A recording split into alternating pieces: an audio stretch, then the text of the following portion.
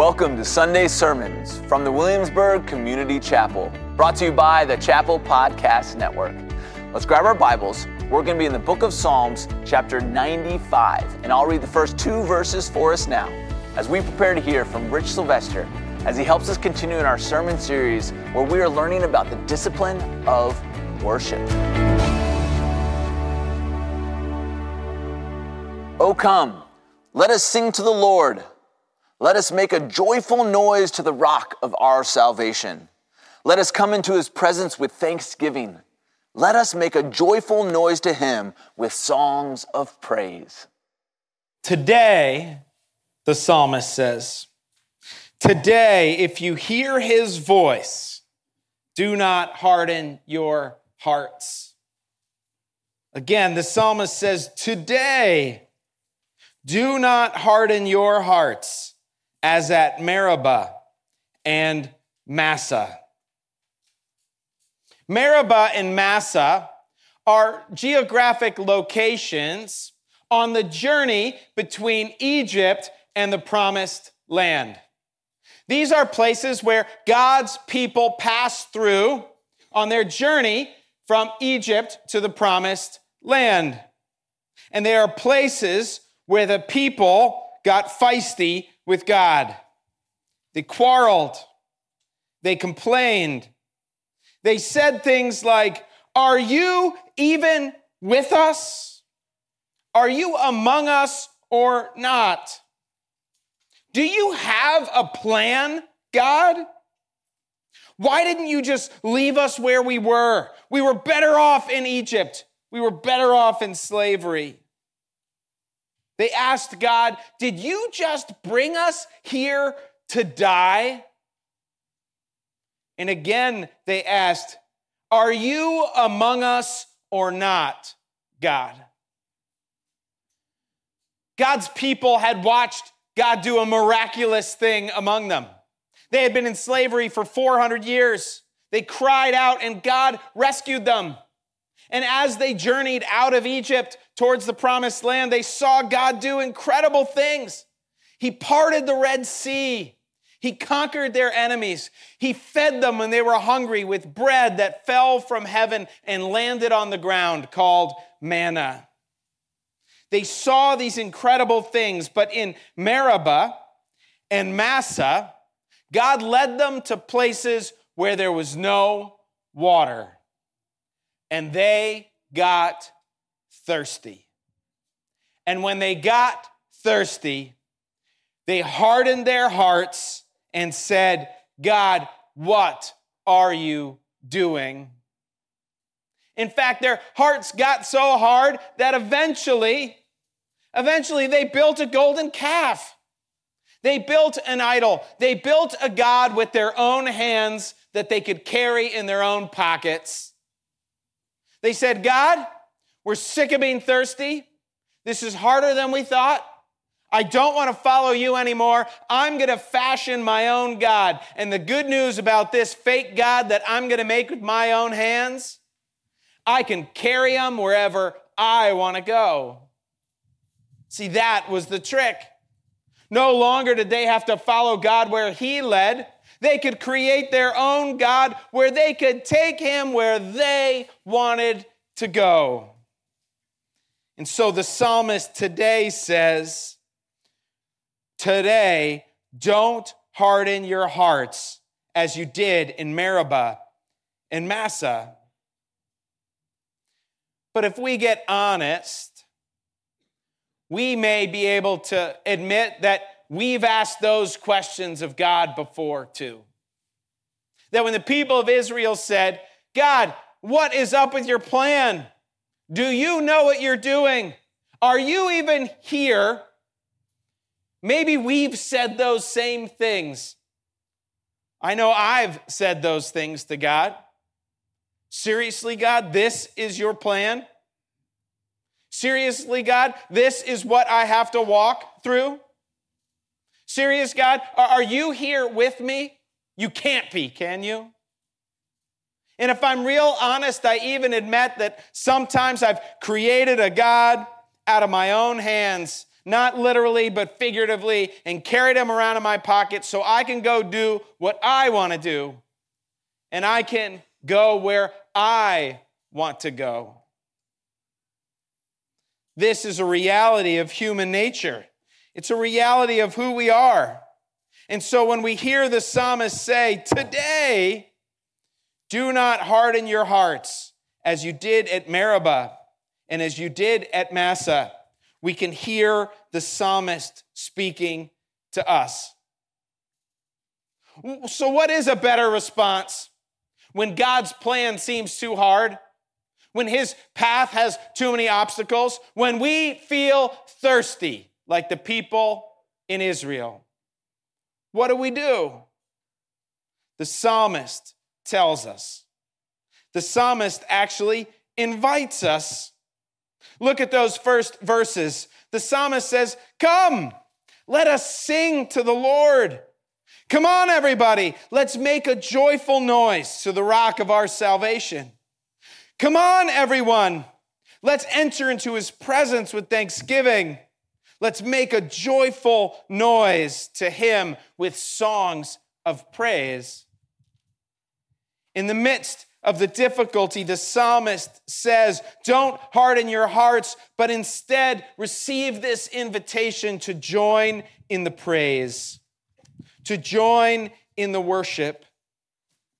Because when we praise, we find surrender. In fact, in Psalm 95 today, we're going to see that the psalmist tells us that when we walk the path of praise, it leads us to surrender. When we walk the path of praise, it leads us to surrender.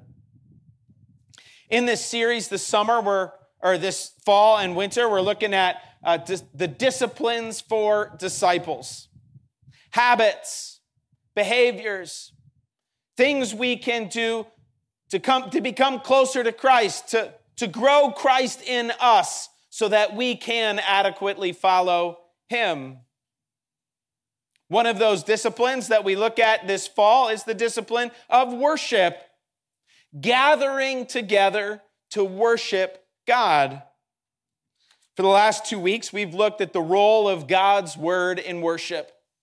2 weeks ago, Travis told us that God's word comes first, that worship is a response to God's call, a response to God's word. Last week, we considered that God's word is finer than gold and sweeter than honey.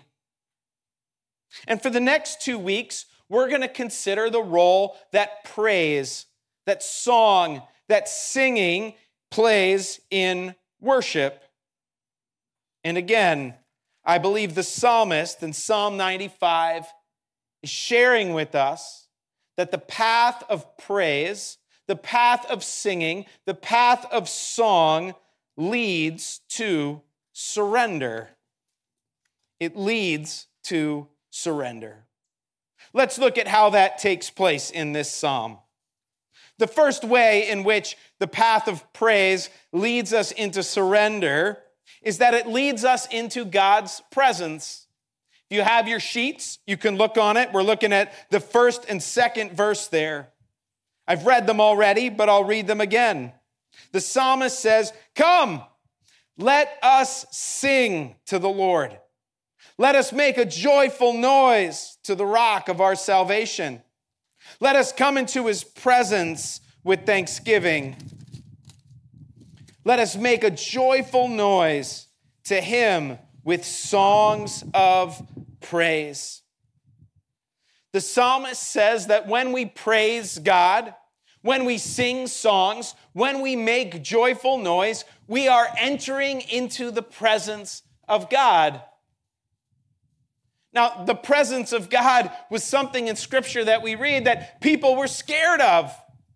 When God revealed himself to Moses, Moses hid himself and said, God, don't show your face to me. Because as humans, we know that standing before a holy, perfect, powerful God as a sinful being will not go well for us. Yet, the psalmist says that in our praise, we come into the presence of our God. Now, a lot of scholars note that in these first verses, there's a lot of noise happening. Do you hear all the noise happening? There's singing, there's shouting, there's literally twice written joyful noise happening. That there is a lot of sound going on. That these people, as they gather for worship, there's quite a clamor. There's signs falling over in the wind. There's airplanes going overhead. There's people singing and shouting and making noise. Why is that? Well, some scholars suggest, and if you go to a high school football game, you'll find out that before the game, what do? You make a lot of noise. You've got your Get Hyped playlist pounding in your ears.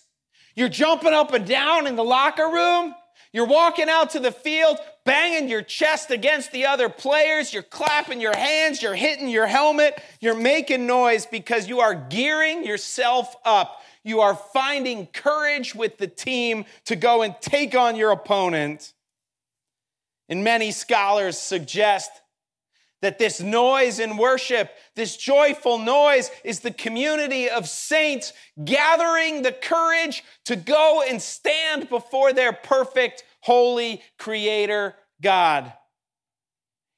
Have you ever considered that when we sing together, when we sing praise songs together, we're helping each other gain the courage to enter into the presence of God? We are hyping each other up. We are pounding our chests and hitting our helmets and walking into the presence of God together. That's one way to consider the noise. But there's another one. There's another reality. That walking before the presence of God, that entering into the presence of God, that's an important thing. We shouldn't miss it. We should be awake and ready. We shouldn't be preoccupied with other things going on in our life. We shouldn't be apathetic to what's taking place. So some scholars suggest that the noise in worship is waking each other up.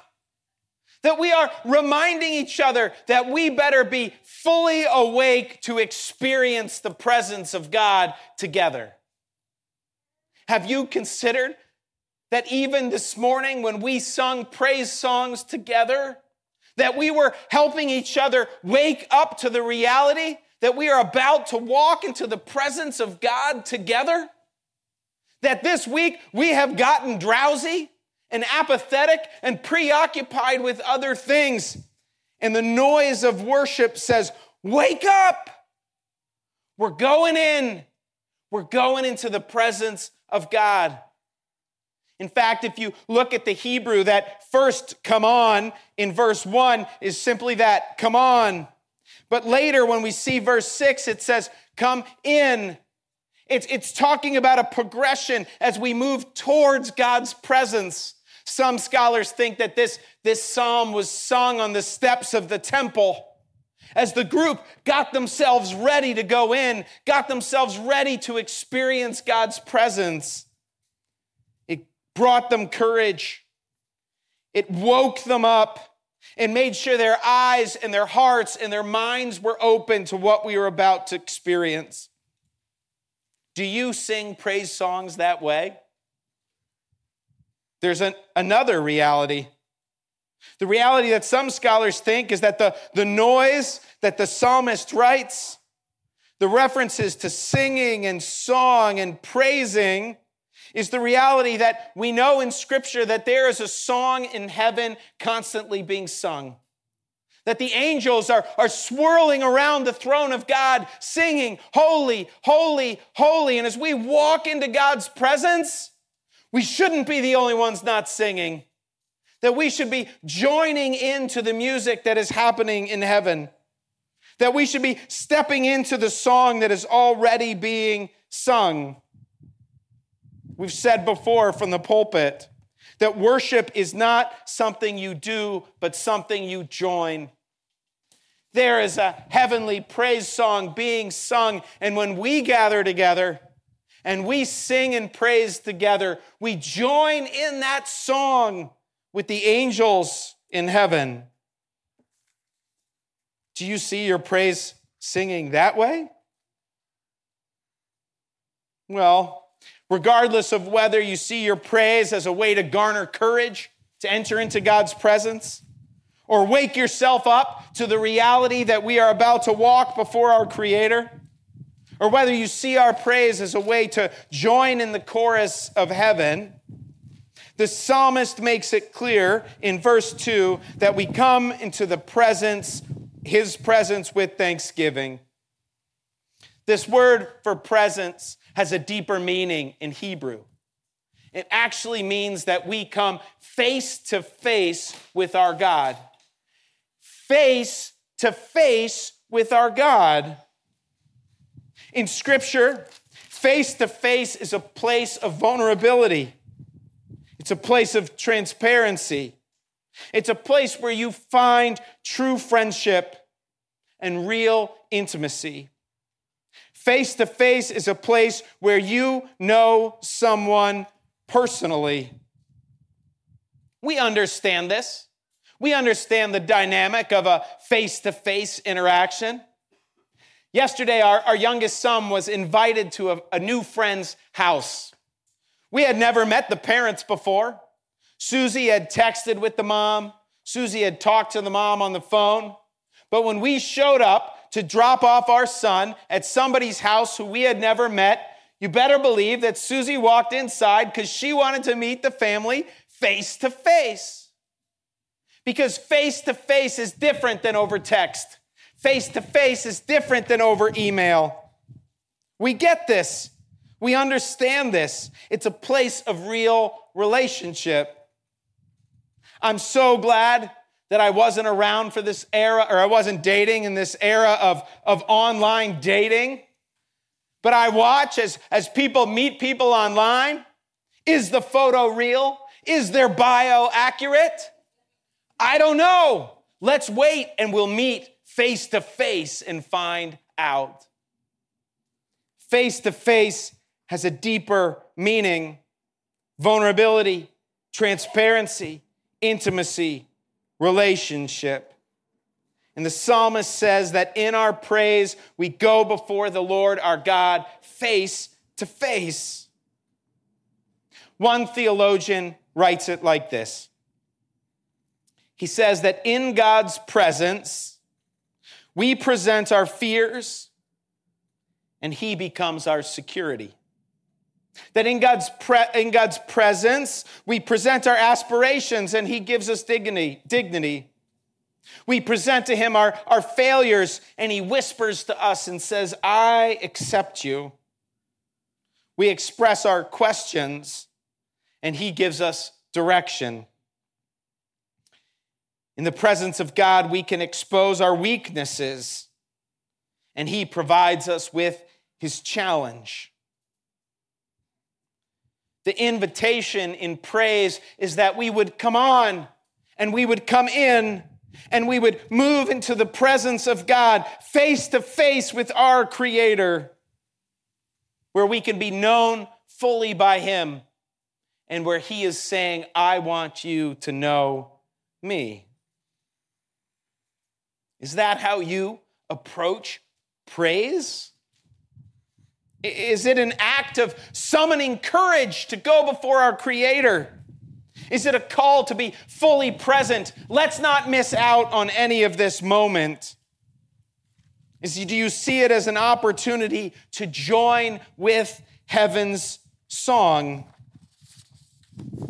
Do you see it as a doorway into God's presence? I'm going to try to switch books without my stuff blowing away, but as I was studying this week, Travis handed me a Methodist hymnal. I love the Wesley brothers. John Wesley actually didn't write a lot of hymns. His brother Charles wrote 6,500 according to the internet. That's a lot of hymns to write.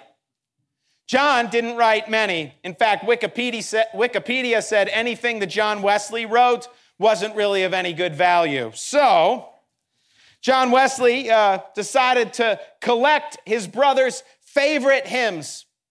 And in 1761, he put together his favorite book of praise songs, his favorite book of hymns.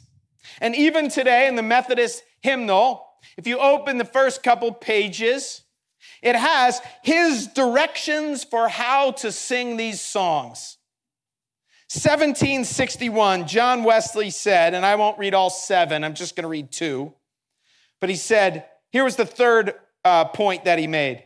He said, sing all. See that you join with the congregation as frequently as you can. Let not a slight degree of weakness or weariness hinder you. If it is a cross to you, take it up, and you will find it a blessing. John Wesley says, sing. Sing whenever you can. Get to church, choose church, and join in the song as often as you can, because John Wesley understood that when we praise together, we enter God's presence. He also said this, his fourth direction for how to sing properly. He said, sing vigorously and with good courage. Beware of singing as if you were half dead or half asleep, but lift up your voice with strength. Did you sing today like you were half asleep? Because maybe you were. Did you sing today like you were half dead? I hope not. Or did you make a joyful noise and sing vigorously and with good courage? Because you needed to hype yourself up to enter the presence of God. You needed to wake everybody up around you to enter the presence of God. You needed to join in the chorus that is already being sung in heaven. The path of praise leads us to surrender, and it begins because it leads us into God's presence. But it keeps going from there. It also leads us into God's power. Look at verse 3, 4, and 5 with me. For the Lord is a great God and a great King above all gods. In his hand are the depths of the earth. The heights of the mountains, well, they're his also. The sea is his, for he made it, after all, and his hands formed the dry land. The psalmist wants us to know that in praise, as we sing and share songs together, we don't just enter his presence, but we enter into his power. The power of a great God, the one true God, the great King above all kings. In the desert, the Israelites made a calf. They made a golden calf, a God that they could hold in their hands, a God that they fashioned with their hands. But the psalmist says, no. It's you that were fashioned with God's hands, and it's you that he holds. Whether you're on the depths whether you're down in the depths or up in the heights, whether you're on the dry land or on the sea, he made you and he holds you, for he is a great God. One of my favorite shows is called The Antique Roadshow. No one else in my family enjoys watching it with me, but I love watching people bring in something from their house. You see this great hope and expectation that they have that it's going to be worth great value. Not going to lie, I love it when the appraiser says, no, this is a fake. It's not worth anything. That really makes me kind of happy. But I like it even more. When somebody shows up and they say, well, I don't know, this vase just looked kind of cool. And the appraiser goes, that's worth $1 million. I think deep down what I really want is I want something in my house to be worth $1 million. But recently I watched a clip of an Army veteran who brought a watch to the Antique Roadshow. He had bought it when he was stationed in Asia at a military exchange store. He spent $300 on it. He wore it a few times. One time he even considered going scuba diving in it, but he decided that he wouldn't do that. But he left it in his sock drawer and eventually forgot about it. Well, when the Antique Roadshow came to town, he said, "I wonder what that old watch is worth." As he showed up and put it on the table, and the appraiser took out his little jeweler's eye thingy and started looking at this watch, you could see the appraiser's heartbeat starting to race. His excitement started to bubble. And at that moment where the appraiser says, "I believe that at auction your piece would go for," he said, $400,000. And that old man who was standing there fell backwards to the ground, gone from the camera view. Eventually, he stood himself up and he pulled a piece of paper out of his pocket. And he said, "If I have the paperwork for the watch, does that make it more valuable?" And the appraiser said, "I now believe that at auction, your watch would get $700,000.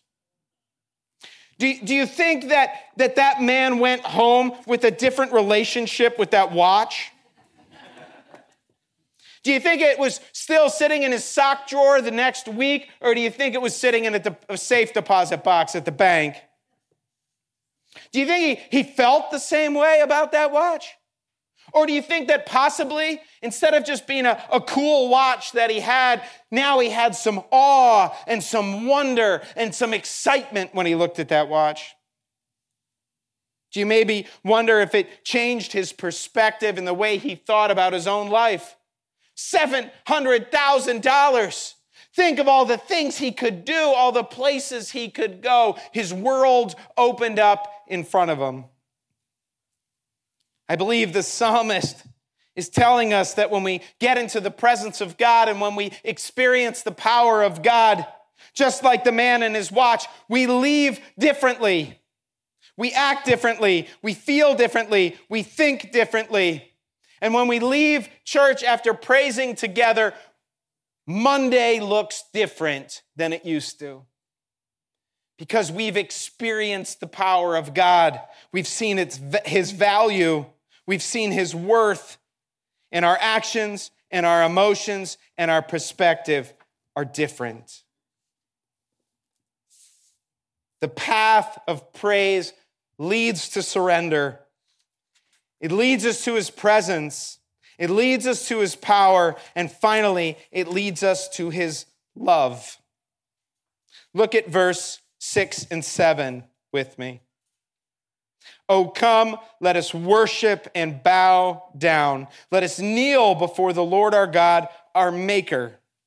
For he is our God, and we are the people of his pasture and the sheep of his hand." He is our God. Is that incredible or what? That the creator of the universe, the king above all kings, the God above all gods, he is our God? How do we get the privilege of calling God our God? Well, the part of the answer to that is found in this word maker. In verse 6, let us kneel before the Lord our Maker. In one sense, that word is exactly what it sounds like, the reality that God made us.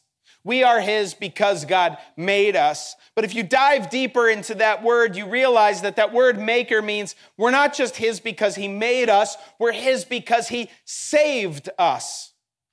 That God's people in the Old Testament didn't call themselves God's people because they just decided it one day. They called themselves God's people because when he rescued them out of Egypt, he said, "I will be your God and you will be my people."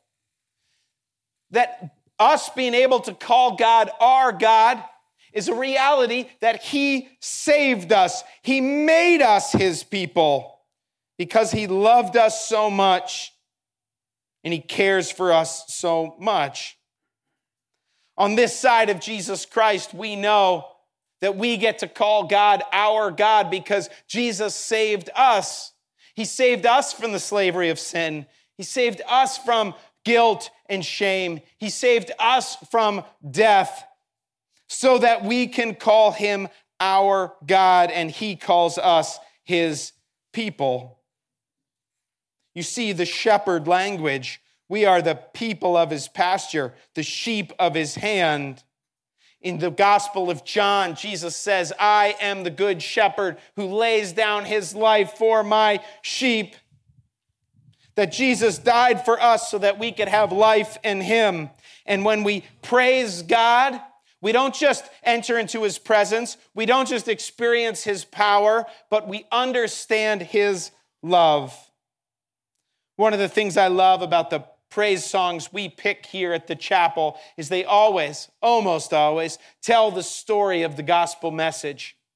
They tell us the reality that Jesus died for us and that he rose again so that we could have life in him. That in our praise, we experience his presence, we experience his power, we experience his love, and the only response is what we read in verse 6. Oh, come, let us worship and bow down. Let us kneel before the Lord our God, our Maker. That when we experience this, all we have left to do is kneel. All we can do next is kneel. This is the ultimate act of surrender. You kneel before the king. You lay your weapon on the ground. You say, I will do whatever you want to do. I will do anything you say because I'm surrendered completely. I am vulnerable. I am transparent. I am honest. And I am yours. The path of praise leads to surrender. I know that as we worship together outside today, that some of you are in a season like Meribah and Massa. You are in a season in your life where you are questioning, God, is this really your plan? God, are you really present with me? The psalmist says we have two choices. We can harden our hearts or we can praise. Because the truth is we all show up thirsty, like the people of Israel. We're thirsty for relational healing in our lives. We're thirsty for comfort in times of grief. We're thirsty to feel freedom from the sin that entangles us. We're thirsty to feel healing in the midst of our sickness. We're thirsty to feel relief in the midst of our pain. We're thirsty to feel calm in the midst of our anxiety. And the psalmist says, in your season of thirst, don't harden your hearts, but instead walk the path of praise. Show up to worship together in person, online, and sing and praise and make a joyful noise, because we are not just singing, but we are entering into God's presence. We're entering into his power. We're entering into his love. The path of praise leads to surrender. As we head to communion today, you will be given an opportunity to praise together, to sing. I would ask that you would consider singing the way John Wesley asked. Sing vigorously and with good courage. Beware of singing as if you were half dead or half asleep, but lift your voice up with strength, because together, as we praise, we will enter the presence of God. Thank you for joining us today. Here at the Williamsburg Community Chapel, we are all about making disciples of Jesus Christ. So wherever you are on your spiritual journey, we hope you will take up this call of Jesus to follow me as we consider these disciplines for disciples.